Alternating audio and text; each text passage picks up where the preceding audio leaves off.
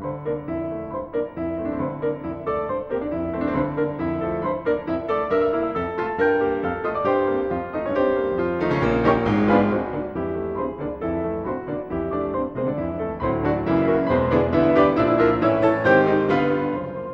right, we are back. And actually, Peter B. Collins informs me that it's Richard Mellon Scaife, not Scafey, in our previous report. And in other news from the Keystone State of Pennsylvania, we have an email sent to us by Jerry Polikoff regarding the trial of past Radio Parallax guest, Dr. Cyril Wecht. Dr. Wecht is currently on trial for 41 counts of fraud that involves such things as a fax that cost the county he was working in $4. It seems clear that this case is related to the U.S. attorney scandal. The prosecutor out in Pennsylvania, Mary Beth Buchanan, is very close to the Bush White House and seems to have this nasty habit of only prosecuting Democrats. Dr. Wecht, in fact, is a Democrat and has run for Senate in the state of Pennsylvania in the past. Unfortunately, got wiped out by Heinz family money. But as it turns out, the case has deadlocked. They didn't poll the jury. They went right ahead with scheduling a second trial. This is a politically motivated prosecution, and we'll have more to say about it in the future. And speaking of politically motivated prosecutions, the federal effort to put away some pot growers up in the foothills, Dale Schaefer, an attorney, and his physician wife, Marion Molly Fry, is something we also mean to get to in the weeks to come. But speaking of unfair and idiotic federal prosecutions, I'd refer you to the Friday, April 4th Sacramento Bee article about how the California State Highway Patrol plans to use drones, those aircraft that are remotely controlled, which you hear about being used in the Middle East to blow up terrorists. Well, here in California, we're going to use drones to fly around the state looking for marijuana farms. Article by Chris Bowman for the Bee notes that the federal government plans to escalate its eradication of marijuana plantations in the backwoods of national forests this year, beginning in California with the deployment of larger strike teams and the controversial launching of miniature remote-controlled spy planes to outfox growers, a top Bush administration official said Thursday. Yes, that's right, ladies and gentlemen. Apparently, the California Highway Patrol has our highways so completely devoid of any drunk drivers, any wrongdoers, and have made them so safe, they're now going to branch out and start looking for pot farms out in national forests. We need to speak to some people who are involved with remote aircraft, because apparently now they've stepped in and decided that these are actually spy devices and they're coming under some new legal challenges, and people that enjoy flying a model aircraft around are now getting hassled right and left. Again, we will return to these topics in the near future. Let's talk about some more stupid programs. How about the fact that the U.S. Mint continues to put out pennies at the cost of 1.7 cents? That's manufacturing costs per penny. So that's right, we're making money and losing money with every coin that we make.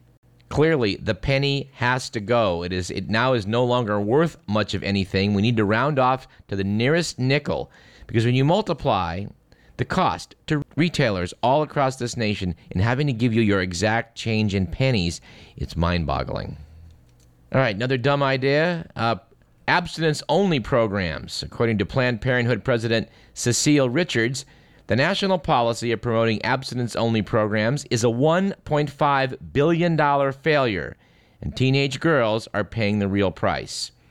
Planned Parenthood is calling for a comprehensive sex education program in the wake of findings in a federal study that 1 in 4 teenage girls has had at least one sexually transmitted infection. He used to have a great cartoon that said, if they taught driver's ed the way they teach sex education in America, it would be, driving is dangerous. Whatever you do, you mustn't drive. And yeah, that'd be about as intelligent.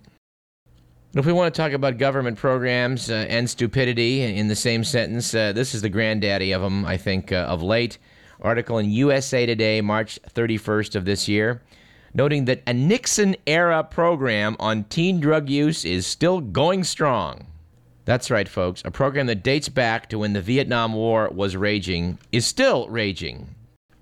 Article by David N. Goodman notes the following. President Nixon may not have dented the nation's drug epidemic when he named Elvis Presley a federal agent at large in the Bureau of Narcotics and Dangerous Drugs in 1970, but a $120 million research program born in the Nixon administration continues to shape America's drug policies.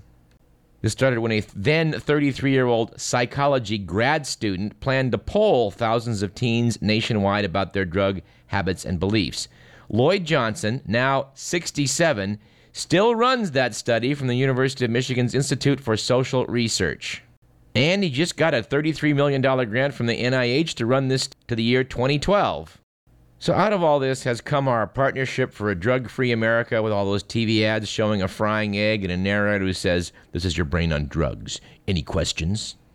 The problem is that no one has shown that all of this effort has really done much good in denting America's drug use habit. I got to say that Lloyd Johnson, though, it turns out, who does have a master's degree in business from Harvard University, has certainly done very well for himself in terms of generating some business to study drug abuse. On the other hand, this isn't a completely bleak story. It turns out that Johnson's work evidently has made a dent into teen smoking, which after all probably is America's foremost teen drug abuse problem. Johnson's research did point out that spike in smoking by young teens after the Joe Camel era ads of the early 1990s, and their efforts helped drive the 1998 $206 billion tobacco industry settlement. That agreement with the states prohibited the targeting of youth in cigarette ads. Anyway, you're worried about the Iraq War running long. Here's a war on drugs we started in 1970, 38 years later, very spotty success record, yet still going strong. Yeah, when conservatives like Ronald Reagan argue that once a program gets started, it's impossible to kill, they have a point. I'd like to talk about how social networking websites are now the current target of the U.S. National Security Agency, but we don't have time to get into that today. So let's see if we can't end this program on a cheerier note. Joining us now on the program is someone who's been hosting a distinguished radio show for some years now. That would be State of Affairs in Louisville, Kentucky. Julie Credence has been a researcher into radio. She has hosted Morning Edition. And currently, I'll find out from her. It's been like a many-year run at State of Affairs. Julie, welcome to Radio Parallax. It is a pleasure to be making my debut on your esteemed program. And we've been trying to get you for some time, I might add. Well, it's a high price, and it's taken you a while to save up, I guess. But I'm happy to be a stringer reporter for you on this most noteworthy occasion upon the opening of the largest White Castle in the White Castle system right here in downtown Louisville. By all means, let us apply your research and reportorial skills into this matter of the world's largest White Castle. Well, I tell you what, it is the largest restaurant. They have an 11-state system, the largest one. It's only about 20% bigger, and my thoughts upon driving up to it were, this is a bigger White Castle? It really doesn't look bigger. No offense to White Castle, but I guess the seating area is what is bigger. But behind the counter, that looks pretty customary. But the first thing that must be noted, a disconcerting thing about this new White Castle is that it's not white. Oh. It's beige. I'm going to propose they call it Off-White Castle from now on because it really, the porcelain palace is gone. It has this sort of strip mall aesthetic. It's this beige stone and brick thing. Doesn't seem right to me. Doesn't seem right. No. Now, the burgers taste the same, which, depending upon your point of view, is a good thing or bad thing. But it just doesn't look like the White Castles of old. We have to educate people, I think, a bit because there are no White Castles here in Northern California. So I'm going to go to my reference here, Bigger Secrets by William Poundstone, to give a little bit of background. And he said the following. The chain was founded circa 1921, a good 3 decades before McDonald's. The very concept of ground meat was suspect back then, and the company had to combat stories of unwholesome additives from its inception. Each White Castle restaurant is a tacky castle simulacrum that looks like it belongs on a miniature golf course. They are said to be popular with winos. Now, I can't verify the wino part, but true, the unsavoriness of hamburgers, this is very true because you may remember, not personally, but through historical document, that back in the early 1900s, you had the social reformer, activist, all-around busybody Upton Sinclair publishing something called The Jungle, which exposed the somewhat unsavory practices of the Chicago meatpacking industry. And so, yeah, the White Castles were founded on the concept of cleanliness. We wanted to bring people back to the burger. It's what they were saying.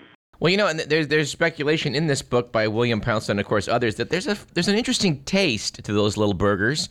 And there's speculation they may have beef liver in them, but apparently not. Well, something has to account for the viscosity that gives them their nickname, sliders. Yeah, they're not chewy. They're not chewy at all, like a pate. No. Well, you know what's interesting about White Castles, and yeah, obviously if you live in California, if you live in most of the western states, the only place you're going to find a White Castle is maybe in the frozen food section of your grocery stores. But I never look upon White Castles as a hamburger per se. Now, no offense to the company, but they are something unto themselves. They are White Castles. It's to be eaten as a whole, not to distinguish the meat from the onions, from the bun. It's just the whole experience. People often just shove the whole burger in their mouth, I think. Well, and they've been known to do that. When I was there documenting the new White Castle, there was a gentleman there who I think was on his 8th or 9th, handily putting them hand over fist. And, you know, the site, Doug, too, first in market, is hallowed ground. There's been a White Castle at that site since 1928. Wow. We should also know that the size in these things, Poundstone took a 3x3 block of 9 postage stamps and was able to cover the patty. But just barely, right? Well, yeah, but nevertheless, they are not large. You guys know something about fast food there in Louisville with, the Yum Company? Right, the Yum brands are here. Yum is parent company to Taco Bell, Kentucky Fried Chicken, Pizza Hut, Long John Silver's, and A&W. I think they're the largest restaurant company in the world by numbers of restaurants around the world. But, Doug, really, when you consider that Kentucky, your listeners may not know this, leads the nation, or generally leads the nation in rates of obesity, inactivity, poor health, heart disease, we really, you know, as long as the fast food industry continues to invest in us, I feel pretty confident we're going to maintain those rankings. So as goes Kentucky, so goes the nation. Yes, with one collective belch or something. I don't know, but yes, that is true. So we're very proud. Well, you know, you've got a right to be. Yeah, we have that little thing called the Derby coming up in a month, but really to have the largest White Castle in the world. Hey, would you come back and give us a Derby report? In fact, we're here. I want to know, you're hereby designated the Ohio Valley correspondent of Radio Parallax. No kidding. Yeah. Does that come with a stipend? It's a big beat. Yeah, we'll talk about that. We'll work something out, yeah. I'm honored. I would love to come back on the show. Yeah, let's talk about that horse race you guys have every year. It gets a lot of attention. Yeah, a little bit. You know, some people notice it. It's kind of a blip on the sports radar, but yeah, I'd love to talk about it. Well, Julie, I want to recommend to our listeners people check out your program, which, of course, they can do through the technology of the web. We have done so on more than one occasion in order to decide how to best approach a guest. So where can people go? Well, the young people tell me the address is the World Wide Web. That's www.wfpl, like freepubliclibrary.org. We're one of the 3 public radio stations here in Louisville, Kentucky. And you've got quite good archives there.